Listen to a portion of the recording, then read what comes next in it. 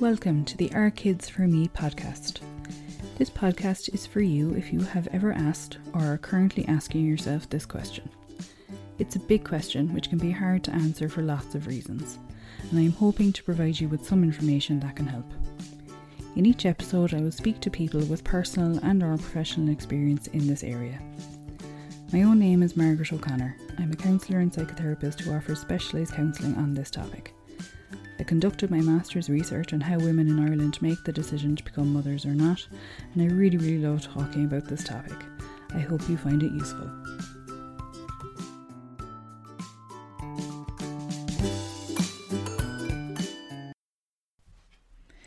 Today I am talking to Patrick Freyne. He is a journalist, author and musician. He recently published his debut book called OK, Let's Do Your Stupid Idea. This is a collection of personal essays and includes an essay about the fact that he and his wife won't be having children. This wasn't by choice, and we discuss how he has come to feel about this now and the impact of it on his life. We speak in depth about the power of social norms and narratives, and how difficult, but also how important it is to separate ourselves and our wants from them as much as we can. Hi Patrick, thanks a million for joining me today. It's lovely to talk to you. Thank you for asking me. It's a really interesting subject. So you have I'm going to say maybe the honour of being the first man to be interviewed by himself for this podcast. So we've had some men as part of couples, but and I'm just going to use this opportunity to do a blatant call out to any other men maybe who are listening who feel they have a story to share. Please get in contact, because I'd love to hear more experiences around it. But I suppose we're talking today because of your book. So you wrote a book. When did it actually come out? It came out in September. It was meant to come out in May, and then all the pandemic stuff happened, and like loads of things, it got pushed back. Yeah, okay. So your book is called OK, Let's Do Your Stupid Idea, which is a collection of personal essays which cover a wide range of topics and events kind of throughout your life, which is really nice. And one of them then is around kind of your own experiences of thinking about whether you want to have children or not, and how that worked out for you. Can I ask you maybe how the idea for the book came about? So the book kind of came together kind of gradually. Like I've been talking to my editor, Brendan Barrington, in Penguin about different things. And I started sending him essays, and at a certain point he thought there was a book in it. And at that point I started to have fun just trying to make it into a book as opposed to just disparate essays. Yes. And then on a kind of personal level, the book, sorry, I have a buzzing thing beside me. I'm just going to turn it off. On a personal level, the book, it kind of had funny stories I wanted to tell, and then the essays an amazing way to kind of explore what you're thinking about things. So with certain subjects in the book, I kind of didn't know exactly what I was going to write, but I knew I wanted to write on the subject because it had been important to me, or it had taken up a lot of brain space at different points in my life. So I have an essay about my mental health in there, and I have an essay about kind of family stuff and stuff about bereavement, alongside the funny stuff. Yes. And I've one about not having kids. And because I'm 45 now, and when I was writing that essay, I was 44. But for some time, when you hit your 40s, you hit a point where almost everyone, like I've actually got quite a few friends actually who don't have kids, but the majority of people in their 40s seem to have families and kids. And at that point, you start realizing that kind of you're maybe a bit out of speed with everyone else. And my thoughts around it were complicated. So the start of that book is an essay, or start of that essay is about a dream I had maybe 5 or 6 years ago, at a period when I was kind of feeling sad about the prospect we might, for various reasons I don't go into the essay, we knew it might be difficult to have kids, and then slowly there was a dawning realization that it may not and wasn't going to happen. And as I also say in the essay, we didn't kind of pursue things like IVF or anything like that. So it was kind of more like there was a little mourning period for me when I kind of was kind of sad about it. Maybe I say in the book, I don't like using the word grief around it because it's not grief, but there was a kind of sadness at a certain point. And then I think the other thing that happens then, and you've probably seen this with lots of people, is I'm so used to kind of, in a way, even though I've seen myself over the years as a mad bohemian, I'm also in step largely with everyone else. You know, I go to school, I went to college, I faffed around a bit in bands, but then I got a real job, and then I got married, and we got a house, and everything is kind of more or less in some sort of syncopated rhythm with everyone else. And then there's this kind of big diversion where lots of your family and your friends are having families and you're not. And so that also, apart from anything that means personally, I think there's also a kind of collective kind of expectation and weight that comes on you that makes it really hard to tell what's you and what's the expectations on you. Yes. And I'm sure that comes up a lot around this subject. Absolutely. Yeah. And I suppose even you mentioned, and I said, you know, it's a short chapter, but there's a lot in it. So you kind of mentioned in your 20s, you know, it's not something you were actively thinking about, but you assumed maybe it would happen at some point. And I think a lot of people probably feel like that. Yeah. People probably in their 20s are pretty actively trying not to get pregnant, but at some point you think it'll happen later on. Yeah, even just looking back on that now, do you know kind of where that came from? Again, was it just social expectation, do you think? I'm kind of really interested in the ways that we're not half as individualistic as our culture tells us we are, that we're much more shaped by expectation and norms and conformity than we like to think we are, or people like me who think we're fierce arty like to think we are. And so I think it's sometimes hard to tell what's your desire and what's a social kind of desire. And with things like having kids, I think a lot of that feeds into it because there's a personal bit of want, but then there's I want to be like other people. I want to have what they have. Am I missing something because I don't have that? Yes. And those are different things. So when you're kind of processing that, you have to kind of try and figure out what's you, what's the expectation on you. Which is really hard to do because it's quite abstract and everything is so intertwined. Yeah. But, you know, I've heard people say that they want to have children because it actually seems easier.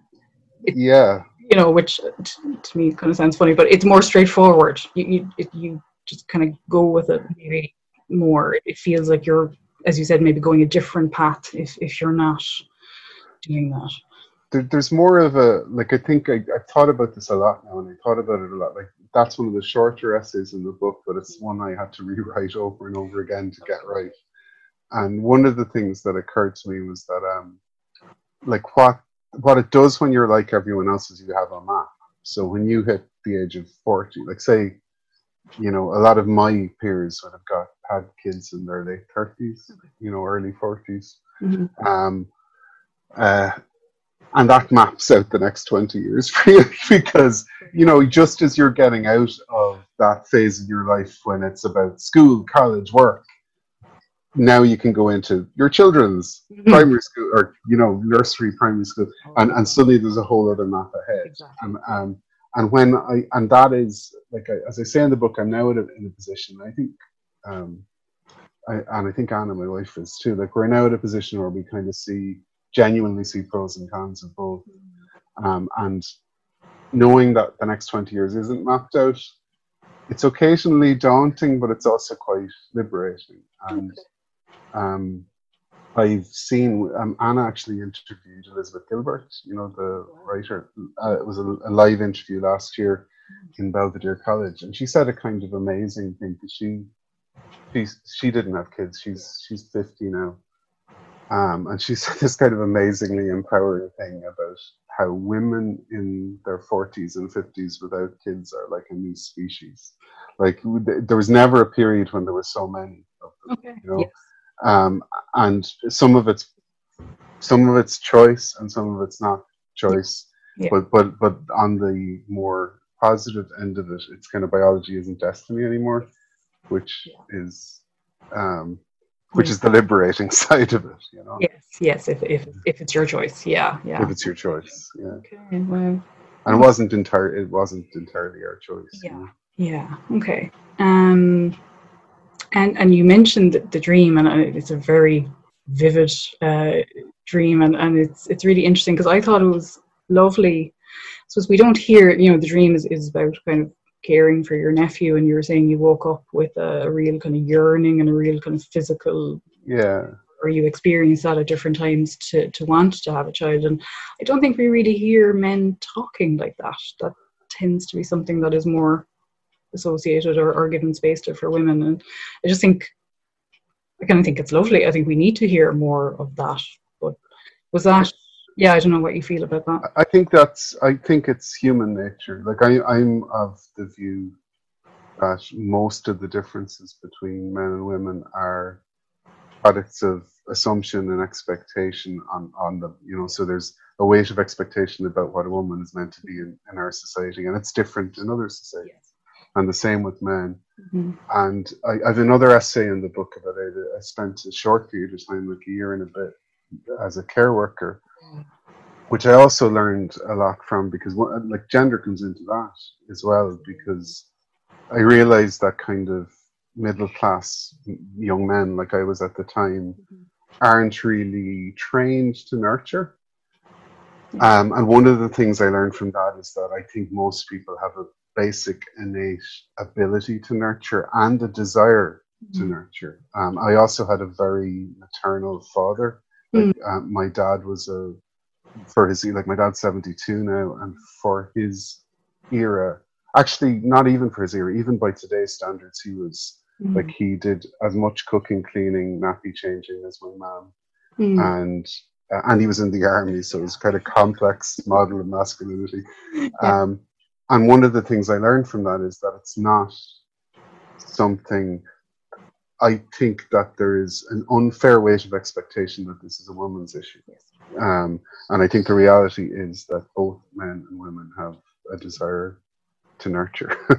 And well, you'd hope so, but it's just I certainly, I suppose, I don't think I've come across that maybe being kind of vocalized in the way that you did. And that chapter as well on the care work is, I found that really lovely, because it's almost like, I don't know, are men not expected to want to do those types of jobs or to enjoy that type of work? And I just thought you talked about the people you worked with was so lovely. It's nice to hear that perspective. I do think that one of the reasons I wrote the book in general is because I've come to the conclusion that it's better to talk about this stuff. Like in my life, I've come to the conclusion that nothing in my life was ever improved by it being secret or even private. I mean, I believe in privacy, but like, not if you feel like it needs to be private. Like there are like the things about, and I know we've come a long way in terms of mental health, in terms of talking about it and things like that, but I felt like I've also read a lot of things recently in different places. One of them was Malcolm Gladwell's recent book, which just points out that we often make assumptions about other people because you can't see their thought process, and most of us aren't encouraged to talk about what we're going through, to definitely not to strangers, and even to, I think even sometimes amongst friends it's difficult, because I think, again, you're back to that horrible thing about there's an expectation of what norms are. And if there's one great thing about the last 50 years, it's an increasing reality that there are lots of different kinds of good life, that there isn't just one kind of good life. And what I've come to believe about kids and wanting kids is that, I'm going to just put numbers on this that are completely unscientific, but I'm going to say that I think there's 5% of people who really, really don't want kids, and it would be a bad thing if they had them. And there's 5% of people who really, really want kids and would be incredibly unhappy if they didn't. and I've come to the conclusion that most people can be happy one way or the other. And I think there are things about not having kids that make me sad, and there are things about not having kids that kind of make that I think are grand and fine and liberate me for the future. And I think that there's a danger of putting kind of always putting a kind of tragic narrative on these things, and which I know isn't necessarily like if somebody is really, really trying to have kids at home, it doesn't feel like that. Yeah. But I also know, like, Emily Pine has a great chapter. She's a friend of mine, actually, and she had a huge influence on my book. She has a great chapter about, like, they really tried, and she writes about it in the book. But she comes to the same kind of conclusion as I've come to, even though they really, really tried with you know. I interviewed her. It's absolutely amazing. Yeah. But she's kind of like, she's like, me and Anna are really good friends with Emily and her partner, but like they've kind of she's come to a similar conclusion in that essay, that there are other ways to live life. You know? Like, is that my stupid statistics on that probably aren't necessarily scientific, but what's your thinking when you talk to people? It's really interesting. It's an interesting way of thinking about it, because I suppose it's not what is portrayed. It's portrayed 98% of people desperately will and want to and you know, will have children, and I think that's how it feels to people who maybe are thinking that they don't want to. They feel so isolated. They feel like they're the only ones. And they're also, in a strange way, it feels like there's an extra stigma on people who choose not to have them. It's like extra deliberate going against the social norms. You know, this sounds really flippant, but you have an excuse, I suppose, if you can't. You know, it's like you're absolved of whereas if you specifically choose not to, it can feel like there's an extra layer to it. So it's the other thing I thought about a lot, and it does like it makes me laugh a bit now, because I find some of this kind of interesting in a, like, there's this kind of weird suggestion that people who don't have kids are selfish. Yes. Well, actually, the reason a lot of people want to have kids is very selfish. Like, I think I say in the book, like, even when I was thinking about wanting to nurture somebody and I was really yearning for it, I realized there's like a hunger there also for someone that really loves you. Yes. And it's not neither position is an entirely selfless position. Yeah. So I kind of feel like there's an awful lot of pointless moral judgments in either direction. Like, we all know people who never wanted kids but had them and are great parents. And we all know people who shouldn't have had kids, right? Even people who wanted them, and because psychotherapy wouldn't exist if every parent was a good parent. Yes. So it's a much more complicated situation than that narrow narrative presents, which is kind of part of the reason I wanted to write about it. I think I want to write about it more. I think I'm going to write about it some more, because I've even thought about, like, a lot of the stuff in that book helped me come to a position on certain things. Like writing about it is cathartic, because, like in psychotherapy, you kind of put a new narrative on things. So I feel like I resolved a lot of things when I wrote that essay, and a lot of things came into sharper focus about the societal pressure on people around children, that I actually think is just really unfair, and that a lot of people should, like, it doesn't really bother me anymore, but there was a period when it really bothered me that people who didn't know me well would say things like, "Oh, you should really have kids," and you're like, going, what sort of, like, lack of knowledge about the world would make someone say that to someone where they don't know their situation and they don't know whether it's easy or hard for them, or it's a hot button issue for them. Like, that's people really trying to make the world conform to their view of the world. Absolutely. Would that happen much? I suppose I've heard so far a lot from women that can be asked that in all kinds of situations. I'm just wondering, again, for your perspective, does it happen much, or did it happen? It happens. I don't think it happens as much as it does to women, but I've had kind of Had people do that strange thing where they go, when you have kids. Again, I just feel like that's a very unworldly thing to say. We all know that lots of people have difficulties having kids for different reasons, or their life circumstances don't. So I just feel like it's a mean question. And I think some of those people know it's a mean question. Okay. Because it's not that hard to ask. Well, if you're going to have to ask at all, at least ask if, the in is the presumptuous part. Yeah.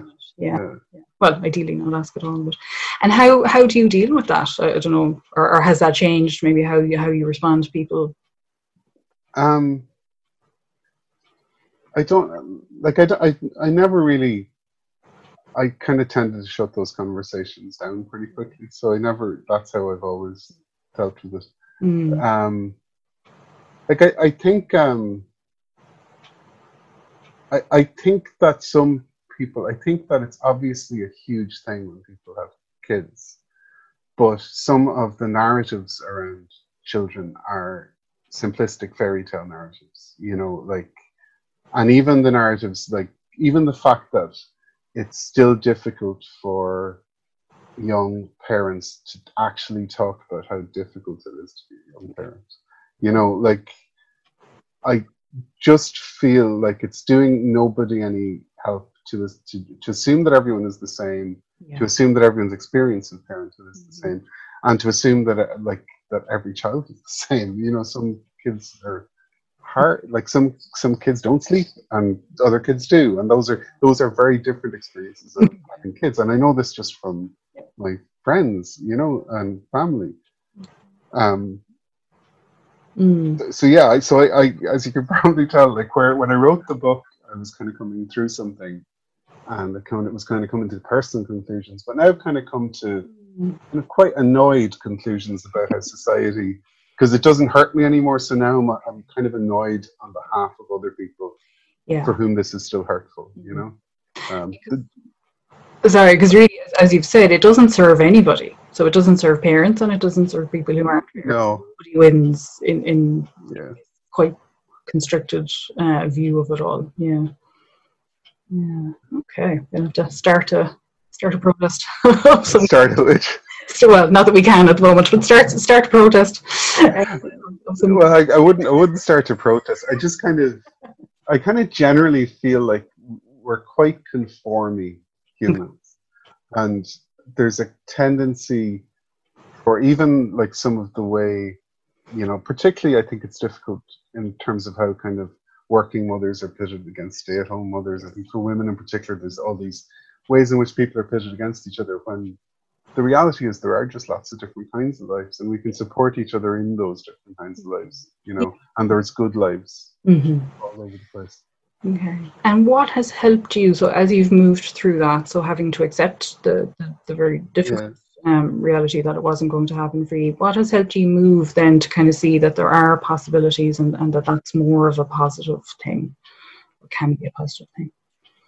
It was seeing that thing about conformity, seeing how a lot of the pressure is that I want to live with my own feelings about it and my own difficulties with it, and I've completely shed, I think it's important to shed the societal difficulties. They're not my problem, that's someone else's problem, and that has kind of helped me come to terms with it. Seeing people like Elizabeth Gilbert talk about it, because she's positively inspiring about it,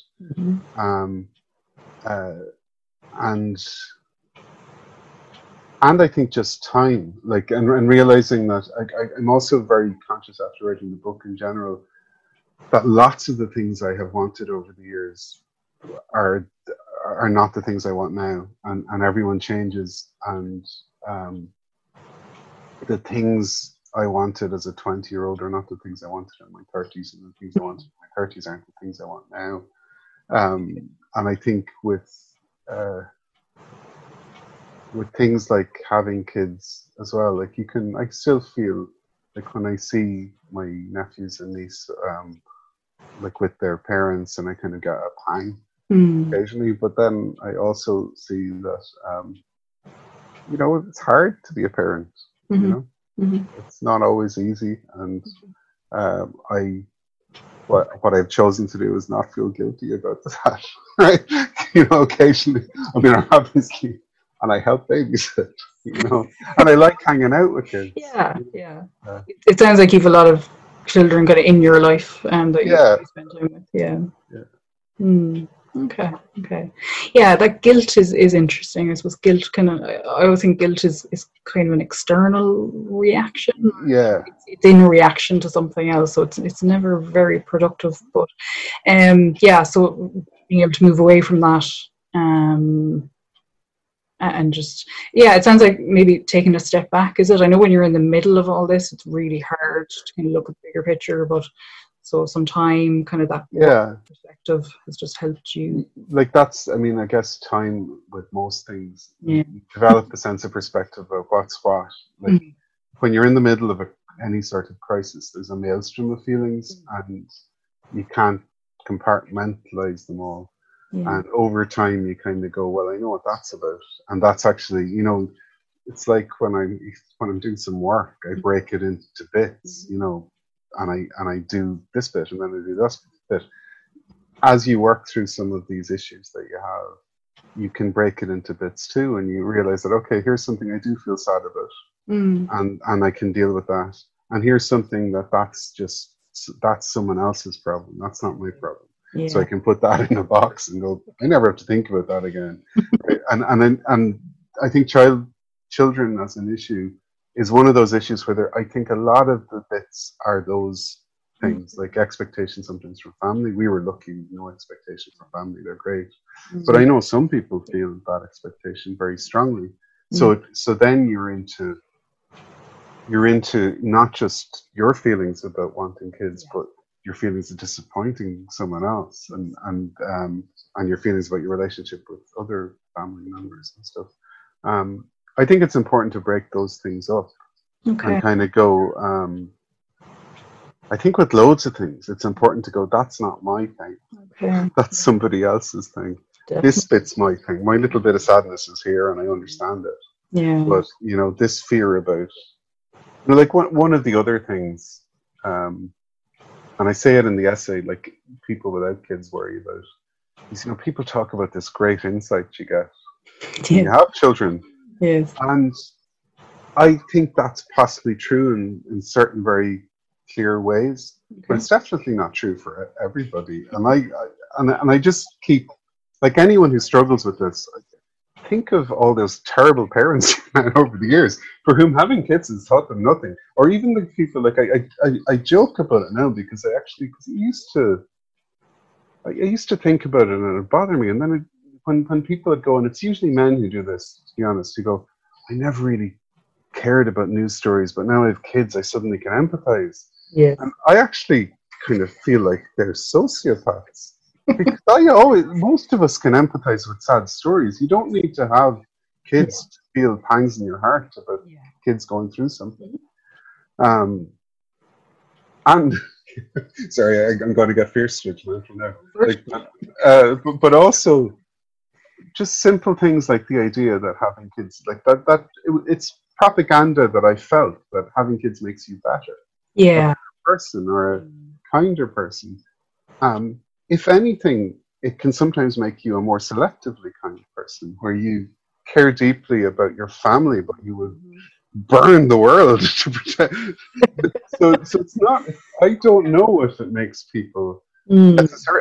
I think there are definitely people who have been improved by having kids. Okay. But I just don't think that's a universal thing. And I also think there are, like, I guess the reason I want to talk about this is I think this is something that makes people feel really bad. Yes. There's a lot of people I know out there who struggle with this and feel like a lesser person somehow. And that angers me now. Like, whereas it made me sad before, it angers me now because I think that's just such a limited way of looking at the world. And there are so many ways people can contribute, and there's so many ways people can have good lives. And to think that this one thing is the only reason we're here is, in the 21st century, really old-fashioned. Yeah.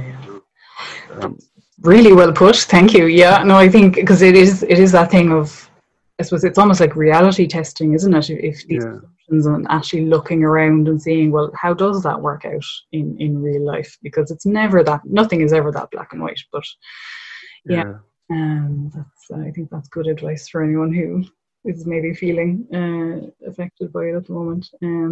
Okay, so really trying to separate out, as you said, kind of what's your part and what is everybody else's part, and which bits you need to focus on. Yeah, like change other people. It like there is a sad thing, mm-hmm. but I think it's important that it's your sad thing. Yeah, you know? Like that it's not. This is a sad thing because my granny says judgmental things every time I visit. Like that's that's something I feel like people should be just happy to reject. That's not your problem. Mm-hmm. Or your colleague says things. People do say stupid things, but that's not our thing.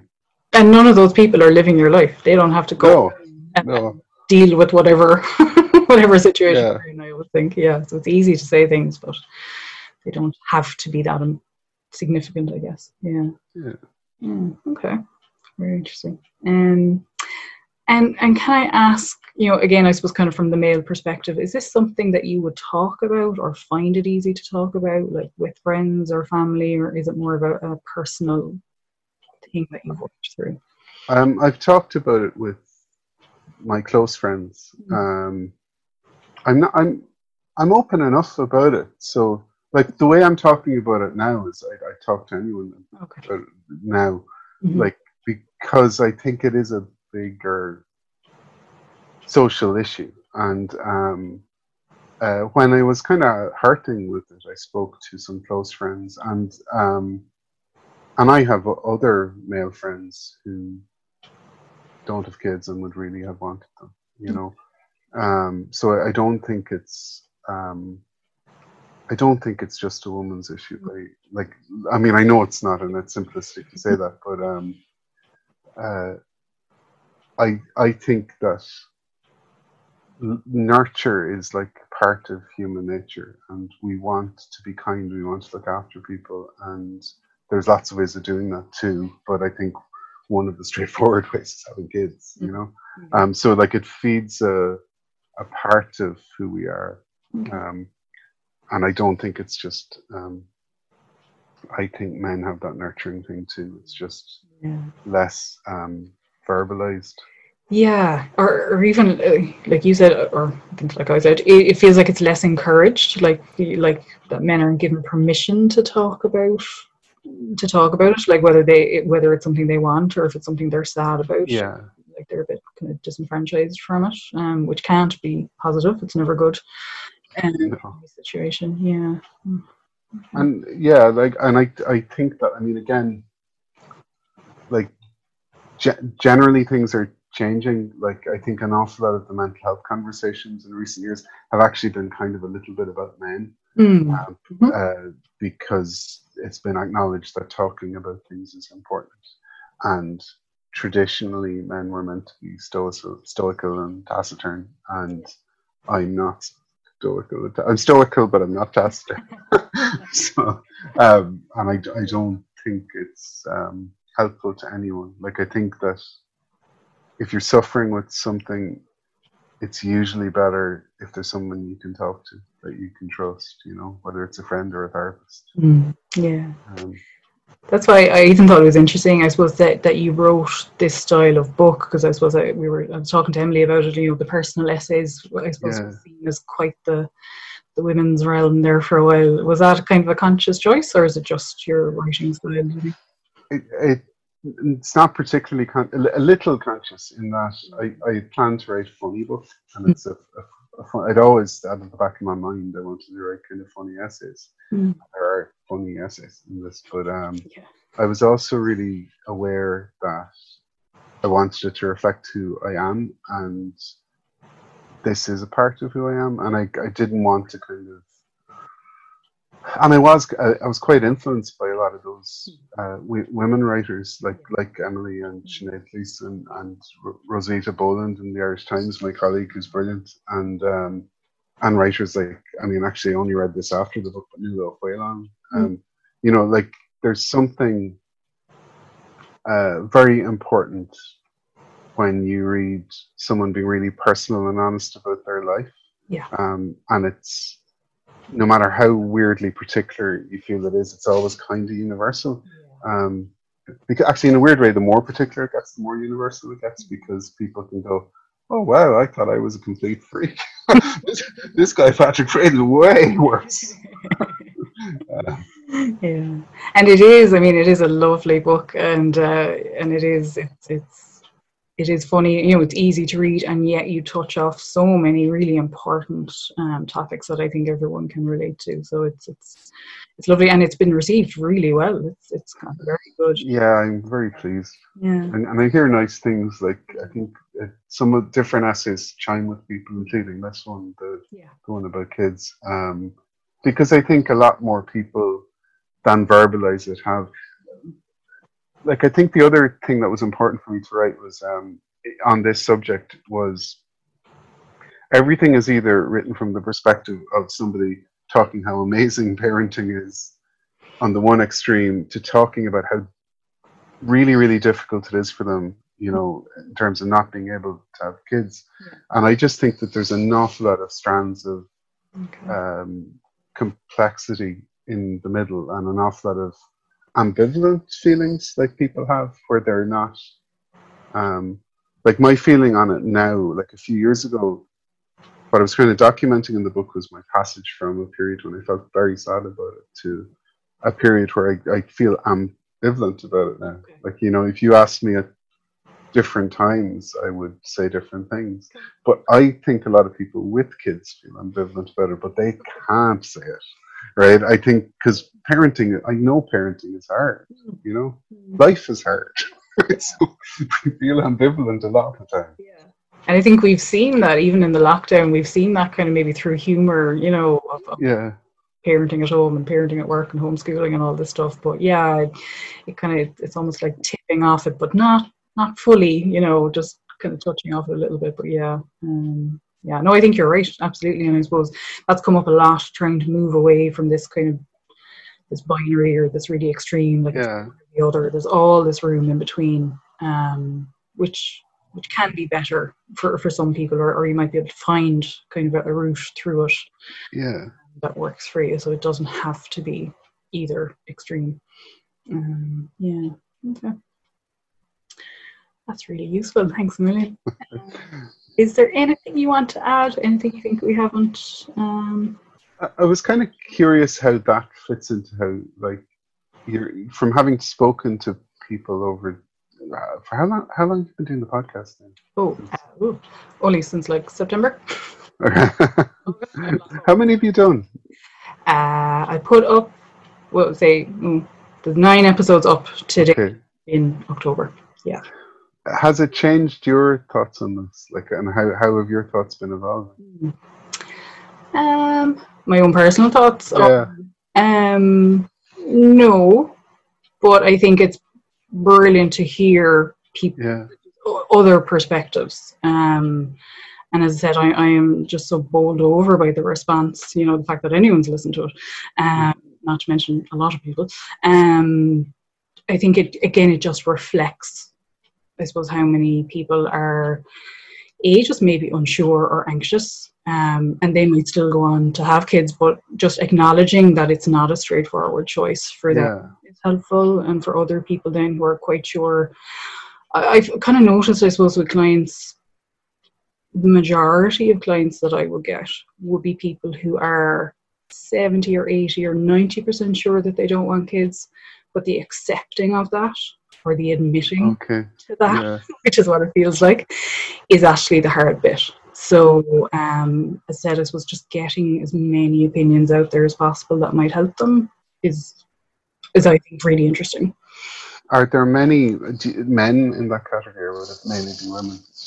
It really depends. You know, there's a whole range, and I suppose I'd work with couples as well, and it could be completely either or. You know, quite a lot of the time it's the men who want kids and it's the women who are unsure, and vice versa. So there's a real variety, I have to say. Because I don't think that's, because I think, and I guess this is why we're doing the podcast, but that doesn't fit the narrative. No, it doesn't. Yeah. No. I think I think it's a hugely interesting subject. Like I find it interesting, like that. I think when you move into your 40s is when it can become a big issue for a lot of people, and it became a big issue for people around me. Right. And again, it's because, and everyone for whom it becomes an issue, they just assumed it would all be way clearer. You know, they assumed that, you know, like I was saying, that it would just like the array of life. I really want a kid, and here one is. It's that simple, or like the opposite. Okay. You know, whereas the reality is, I think most people are ambivalent about everything. You know, or you know, they might be 70% one way or the other, but there's a grain of, is this a good idea or is this a bad idea? And sometimes, because I would really try and reflect, you know, I think sometimes people forget maybe what other experiences they've had. They're not able to apply that to this because it feels like it should be so straightforward. Because I suppose, you know, we make decisions all the time and we deal with all kinds of other life experiences, but sometimes it feels like people forget that they've navigated other stuff. This feels so different. So yeah, I think you're right, definitely. Yeah. Okay. Well, look, that is fascinating. I look forward to the next book. Hopefully might get a few more chapters. No, really, really interesting. Thank you for sharing all of that today. Really. Thank you. Thanks for having me on. Thank you.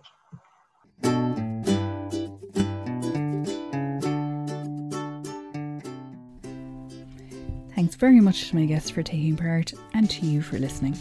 I would love to hear your feedback and any suggestions for other topics you would like to see covered in this series. I would also love to build a community of like-minded people, so please follow the Our Kids For Me pages on Facebook and Instagram if you want to find out more on this topic. I look forward to hearing from you and watch out for the next episode soon.